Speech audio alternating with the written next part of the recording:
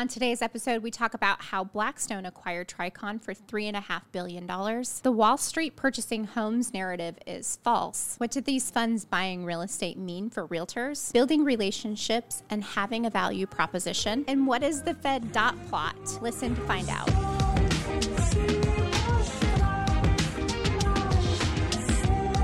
Welcome to the Real Estate Rundown. I am joined here with Jason Leos, Kayla Leos. We are your hosts today, and hey, one of the big things that we want to talk about that's pressing, you may not know about, I mean, it made a lot of mainstream news, but is that BlackRock bought Tricon for $3.5 billion. Tricon is a publicly traded company, and BlackRock is private, and they have now announced that they are going to be pulling them underneath their umbrella and actually delisting them and pulling them private. So what do you guys think about that? So BlackRock is a big gorilla. So They are probably the biggest gorilla. So, okay, what I think first, let's just a little bit of a clarification here. It's actually Blackstone. Oh, did I say Black? So Yeah. easy to get them confused. My bad. Right. So Blackstone is taking Tricon private. Yes. And if you look at the stock ticker, as soon as the announcement was made, Tricon stock went up 20%. So it's interesting. That is interesting. Yeah. What do you think about it, Jay? I think they own a lot of properties now. They sure do. Blackstone. How many now? Are they the biggest holder of real estate now? Or Well, they were before? Yes. That's an Well, acquisition of 38. You just looked it up, 38,000. Yeah. And apparently a lot of land, too, for build for rent. And And these are houses, not apartments. correct. Yeah, Tricon owns Single-family houses, homes. yes.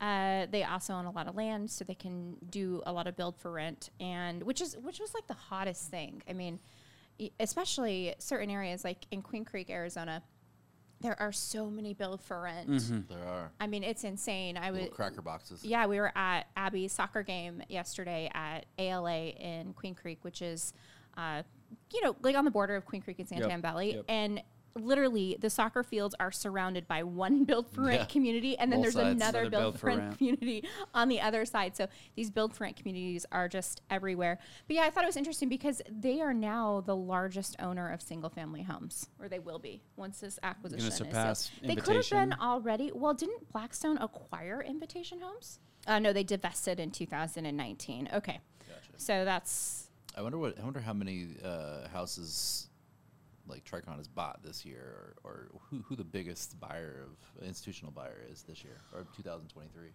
as of last time I looked at it was in July, and many of them were actually net sellers.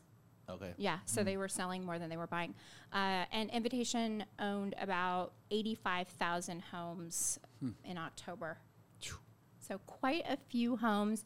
There has been a lot of erroneous information on these Wall Street backed funds, and there was something that came out that said Wall Street purchased 1 out of every 4 homes, and then some people got a hold of this information, and it was bad information. I just started perpetuating it. Wall Street And owned 1 out of every 4 homes. they acquired 1 out of one out of every homes that Got was it. sold was acquired by Wall Street, and it was not true. In fact, I still see reels from real estate agents that are perpetuating this bad information. Yeah. So That'll be 25% of all home sales. I know. yeah, That's I know, it dude, was that'd be insane. ridiculously high. And of course, I think the goal is this gets people so up in arms and angry, and that's I believe that's what Stop Red, Wall fuels Street. red cells. it fuels this legislation that we're starting to see pop up. I mean, there have been a few of them. There was the Stop Wall Street Landlords Act, and then now there's the End Hedge Fund Control of American Homes Act. And so we see all these different pieces of legislation being introduced, I believe, kind of based on erroneous data. Because if you really look at,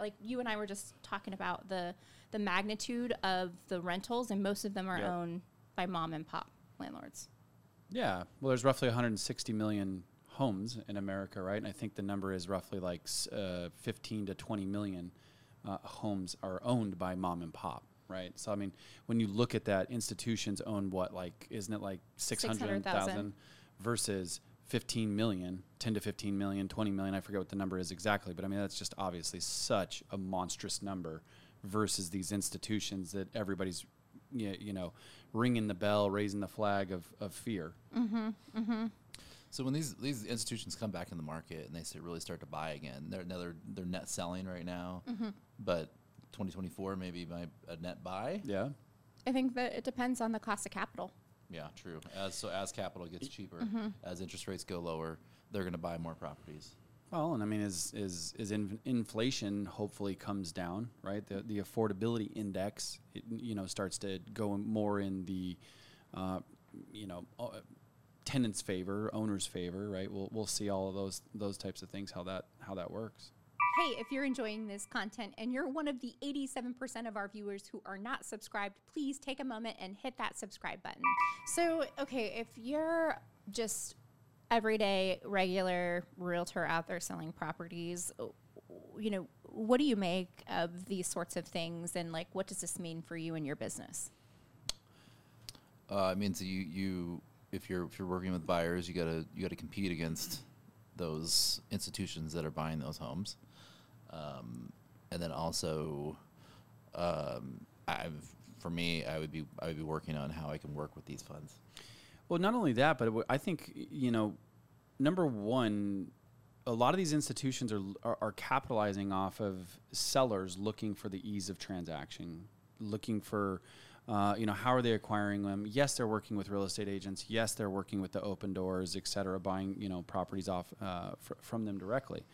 I would say, to Jay's point, how do you get into alignment with them by taking these same type of acquisition strategies and aligning that so you can serve and support your clientele that are looking for that type of sale. And then ultimately some of these people are... Yeah, well, these companies are usually buying the home at value. It's not like a wholesaler. It's not like some of these other... No. It's not like selling to Open Door or OfferPad, because they're looking for margin. If you sell directly to a Progress or Invitation Homes or a Tricon, you're more likely to get what the market's really bearing. Today, maybe not, maybe a little bit less, because they're looking at... we know it's a lot less right now because we connect to... It depends, but we did sell one to, what was it, Progress? Recently. Real recent one where they got... It was about market price, but it was a remodeled home. So we remodeled it, and they bought it from us, and it was, pretty... because they're playing the long game. Yeah, well, and if as long as the rents are in alignment with their acquisition and cap rates, and cap tables that they're running on that property, then I think it used to be you had the market, and then you had pre-market opportunities, and I believe that the funds and things like the Zudelios are almost like the market before the pre-market before the market. And what the pre to the pre there really is. And what a lot of people don't realize is there is this market. It's gaining more transactions as years go on. And I think that if you're an agent, you got to be asking yourself, how do I tap into that market? That pre-market, right? Which that's what wholesalers are doing. The wholesalers are really tapping into the pre-market, because it's people that are like, hey, do I just sell it off and really quick and just sell it for less than what I could sell it for if I remodeled it or clean up my carpet or cleaned everything out. But sadly, though, if you're a realtor, you should be looking at this as an opportunity, because you can do better for your consumer than a wholesaler. Because what we know is that wholesaler is going to want their fair share of that opportunity. And so... Really? It's a fair share? I think it's an unfair share. A lot Sometimes. of people are just finding a seller and going, okay, now I got a contract. sliding paper. Now I go sell it for $10,000 more, and they're not doing anything with the property. They're just finding somebody else that wants it more than they do, to make a cut off of it. So, I think there's definitely a lot of like the Cash Plus. Cash Plus is a great way to not sell to a wholesaler and actually get what get the money out of the property, as the most amount of money out of the property. I think that what just popped into my head is, especially from a marketing, advertising, client service, client acquisition standpoint, is this just really illustrates the importance of, I don't want to say IDX is dead, because obviously Zillow still gets 300 million, visitors, Realtor.com, 100 million, right? All those crazy numbers. But my point is around this is where so many agents are playing that IDX game for leads, right? Or they're buying leads. But really, when you have the opportunity to bring a different value proposition and scale it out to your audience, like this is exactly what we're talking about, is these two different types of strategies to create higher quality, higher intent leads, so that when they're ready to do something like this, and you have 5,000 people that you're nurturing, right? That's just a simple mathematical equation. It's so many of those 5,000 people are going to churn out every single year. So. And so then I guess the question becomes, if, how do you keep them engaged and attached to you through the process and in a meaningful way? Because, it's funny because when I was practicing real estate on the day in, day out, whenever I would meet a new potential buyer, my question for them was, how many realtors are you working with, right? It wasn't like, are you working with a realtor? I just assumed that they were working with several, because I knew that on the monthly basis, they were getting emails from probably 2, 3, 5 different realtors from their community. And so I think that you can be, emailing, dripping out, you can be texting, you can be engaging on socials, but how do you really keep them connected to you as that professional to where they're going to use you when it comes time to transact? Yeah, that's a great way to get somebody to tell you the truth. It's just ask them how many realtors you're working with. I was like, dang. Because then they're like, huh? Well, oh yeah, 2, 3, maybe 3. Yeah, it was always some sort of version of, oh, well, I went to an open house and this agent put me on a search. And, exactly. You'd always get like the multiple. Yep. Right. But then you would also get the backstory on how they're really not my agent. They're just sending me an email. Their version. And so like, I guess I look at it from the lens of, okay, great. I have 5,000 people. I've got them on this monthly drip. I'm sending them cool value propositions. But how am I going to set myself as the leader, the expert in their mind? I want to banter that a little bit, because I feel like, we talk a lot about, build your email list and nurture and this and that. Yeah, now after you acquire the data, how do you stand out? What's that UVP? Yeah, how do you build intimacy with them? I mean, I think it's giving them a buyer's presentation and getting them to sign a contract with you to use you. I mean, obviously, that's how you get someone to but really, how do you pre that? Right, because if you go try to cram a contract down somebody's mouth, they'd be like, Well, not if you're face to face. It's got to be, you got to get face to face with them, whether it's on Zoom, whether it's on, in the office. But you have to get face to face with somebody to get them to sign a contract like that. But so you've got 5,000 people that you're sending an email drip. Do you just play the numbers game? Do you just work with whoever trickles down? Or do you try and create meaningful engagements, maybe face-to-face, like you're saying, with as many people as possible? And, how do you do that? I know one thing, when we went to Tom Ferry, the Success Summit in August, and we watched, I believe her name is Jen, I might butcher your last name, Jen Dilliard. And she's out of, I believe, Washington. Maybe she also works in Oregon as well. One of the two. She's either Oregon, Washington. She's somewhere in the Pacific Northwest. And her whole segment was on events, how you have to do events and hold these events so you can build this intimacy, build the relationship. She's using that as her hook. Yeah, I thought that was really smart. But then I'm also for me, I'm the type of consumer that would never work on. I would never go to an event. I don't want to. Yeah, I'm not going to be sold by an ice cream. It's like an introvert. I'm totally not. And so, how do you tap in? So, sure, there's a whole part of there's a lot of people that would love to go to these events, but then there's people like me that would never show up to something like that. And so, how do you tap into the people like me? You slide into your DMs, right? Yeah. So you like your posts and engage with you on your content. So, but what happens if Instagram shuts my account down? Well, then you're screwed. So let me jump in here, because this is kind of my cup of tea, and this is pretty wild actually. Hearing this, I almost feel like you read my Did I tee you up? Well, it's because it totally aligns with my advice, right? Part of I had this whole little thing, my little script, and be like, agents, stop sending dumb emails, stop sending text messages that don't work, stop saying that you're gonna, I see that you checked out 1, 2, 3, 4 Main Streets. I'm gonna be there this weekend. Can I show it to you, right? That's all what they're doing. Now, don't get me wrong. The fact that you're actually taking action on those things, kudos to you, because 95% of the agents are doing nothing. I mean, something is better than nothing. But what I really want to focus on is exactly what we were just talking about is, again, I know this is a cliche saying, but it actually works to open up the door and build a relationship, which is ultimately what I'm about to get into, is where riches are in the niches. So you have to have a value proposition on how, what, and why you're going to stand out. So like, for example, let's say it's a Kayla in the scenario that we just had right there. She's more introvert. She's not going to the bowling party. Not going to ice cream social. Not going to the bowling party. Not going to the movie theater.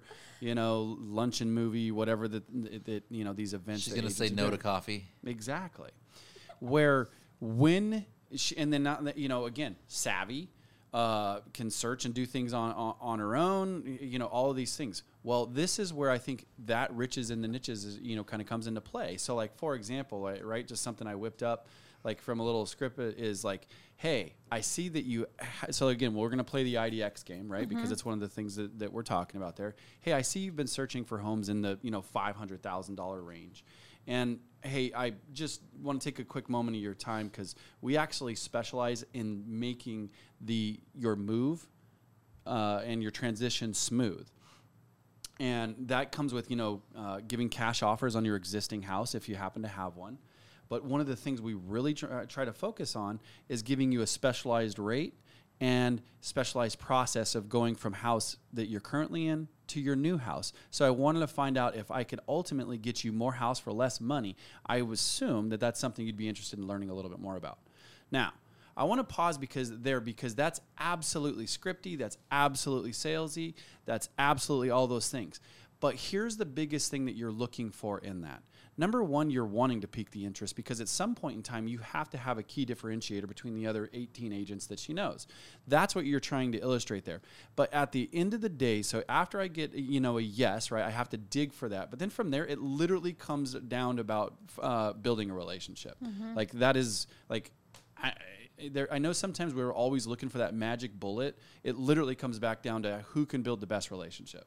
Agreed. And I think that, in the day where social media is so prevalent, we can have our social media and we can be making a lot of content that truly is going to build relationships. But we should also be making content for our emails as well. Because here's the reality, your social accounts, you could be delisted, you could be deactivated, you could be, shut down on a moment's notice. And all of that hard work you poured into that medium is gone. Mm-hmm. And so I think that we should be carrying that forward into our email marketing as well, for sure. Absolutely. Like I said, I would encourage you, take everything that we said here because all of it's going to work, and absolutely playing the numbers is going to work. The biggest recommendation that I would say that we haven't hit on yet is having a system that will actually capture some of that buyer's or that seller's intent. There's a ton of tech out there today that will help you get those big numbers, and then it captures that person's intent, and then you focus on your higher intent. So what does that mean when I say higher intent? People that are opening the stuff that you're sending them, clicking on the stuff that you're sending, and actually engaging with it. The system then captures that, and then you focus your effort on building relationships with those people. Jason, what do you have for us in Market Minute? I don't have anything. You have nothing today. I have nothing today. I came very unprepared. Well, but hey, let's we got a little bit of something. The Dow Jones hit a record at 38,000, and then it tapered off. That's what I got. So I know that housing starts, inflation. There's some economic data coming out, and all eyes will be on it to see what all that eyes. Looks like. And when does the Fed meet again? In March. In March. So the actual percentage of people that think that the Fed's going to lower interest rates has gone down. So now we're thinking probably the first rate reduction would be in May. So it'd be a surprise if the Fed dropped interest rates in March now. Got it. It was like 50-something%, but the market's been flying and almost no reason to but we got some bad economic or some bad not economic data, but company earnings today. So we'll see what the company earnings, if it starts to look bad, and then that percentage might go up in March. So okay, can you do us a favor, because I find this really interesting? Can you just kind of briefly explain the dot plot to us? Yeah, I don't know about that. The dot plot is fascinating. I love this. So the dot plot is a bunch of all the Feds. They basically say when they believe interest rates are going to go down, and what where the interest rates will be at certain parts of the year, and they put a dot for every Fed, and so there's this dot plot that goes up on what where interest rates will be, what each Fed believes the interest rates will be at that part of the year. So that's what the dot plot is. And there's all sorts of different questions that they ask them, and they put a dot in different areas. So, yeah. Well, I find that to be super interesting, and I know that just last week, Fannie Mae revised their interest rate forecasts for the year, and they're coming in much more favorably now, which is really interesting. They're now expecting rates to decline to about 5.8% by the end of the year. Wow. So but the Fed doesn't. I mean, a lot of the Feds don't think that, or they say it's not. I mean, what they're saying isn't happening. But I mean, I think a lot of them are being very careful because they don't want the market to just sky high, or the market, the stock market to just go crazy. So they talk bad about it, like, oh yeah, we're not probably going to see reductions. Sounds like in a rates, form blah, of blah, blah. steering. Well, they're trying to be very careful Economic with the market, influence, right? Because if they don't, the market goes crazy, and then they don't lower rates, then the market tanks, and it just gets too much volatility. So. And in other economic news, last year we had more housing completions than we have had since 2007. Wow. So builders have been on a tear. 1.54 million homes were completed last year. Yeah. Were all of them sold? That does include manufactured homes, and I doubt that does? they were all sold. Yes, it does. Yes, it does include manufactured homes. I don't have the breakdown of what those were. Well, it's a home, right? It's a home. It is. Yeah, absolutely. It's a home on wheels. It's definitely a home. It's registered with the motor vehicle department in a lot of places, but unless it's a fix. Manufacturers aren't, right? Mobiles are. Or mobiles. Yeah. Yeah, mobile. Because you gotta have tires, right? Yeah. So As soon as you put the tires on. Yeah, it's axles. No, manufactured. They have to actually construct on site. So that was up 4.5% from 2022. And yeah, I feel like though, man, yes, we are short housing, but does it seem like we're now overbuilding? I haven't. We're overbuilding on apartment complexes, I've read. Yeah. Honestly, there's definitely there a is a ton of them. vertical stuff, and I mean, especially like for us, where we live, suburbia. I feel like for me in Chandler, it's been going vertical for a while. Well, this thing over here in Gilbert. Yeah, in Gilbert too. The Cooley Station. There's like 8 apartment complexes surrounding one little shopping center area. Yeah, you drive down Williamsfield and it's just like apartment complex after apartment complex after apartment complex. In viral vibes, I'm going to take us back to the weekend, the Super Bowl, or the playoffs. The playoff game. Playoffs. The game between the Chiefs and the Bills. So what's going viral is we know how that game ended, but apparently there's been a spotlight on the quarterback Josh Allen's portfolio of real estate. So apparently he owns about $12 million worth of homes, and he owns 2 properties in New York, 2 properties in California, and they look like some pretty nice houses here that he owns. Yeah, so good for him. Hey, while you lost the game, you're not losing in the real estate market, and your homes are beautiful. So there's a lot of football players that don't even own homes. It's kind of disappointing. That is weird. Yeah. Well, but it was interesting though when we've worked with some athletes, and their wealth managers are advising them to rent, and then they're blocking them. Yeah, I mean it makes sense though. Yeah. The wealth manager wants to take that money and invest it in other things, not real estate. Yep, they don't make a cut off of real estate, I guess. But Josh Allen, he's going for the real estate portfolio. Oh, that's a nice one. Where's that one at? So this one is in Orchard Park, New York. It's on 31 acres. It's just like a gorgeous brick home. 31 acres. Yeah. Wow. Very, and very he's beautiful. actually early enough in his contract that he hasn't gotten his mega payday yet either, I think. I don't know for sure. He hasn't got a mega payday? I don't think he has a mega payday. He's got $12 million in real estate. He hasn't had a mega. He has to have. No, I don't think so. He's got to at least made $50 million. He did get a big contract? Yeah. Okay. 21 million? Nice and corrected. It was in 2021. 2021? Okay, so it's okay. And we'll have Colby put some of these properties up here. Where's that one at? That one's in... this one is in Dana Point. Dana Point. And that's why I thought Josh and Kyle were brothers, because Kyle has a place in Dana Point too, so it's kind of interesting. It is interesting. They're both buddies. quarterbacks. What's up with the Stanley? You got one of these Stanleys. Did you wake up at 6 o'clock in the morning and fight for that? I did not. No, but we got the Valentine's Day special Stanley, and of course we made it better. Yeah, her whole custom swag here. I'm like, I got like the old Zudilio cup, got like the old beaded Zudilio shirt. I'm like, dang. These are the OG shirts. I know. I need to up my swag game over here.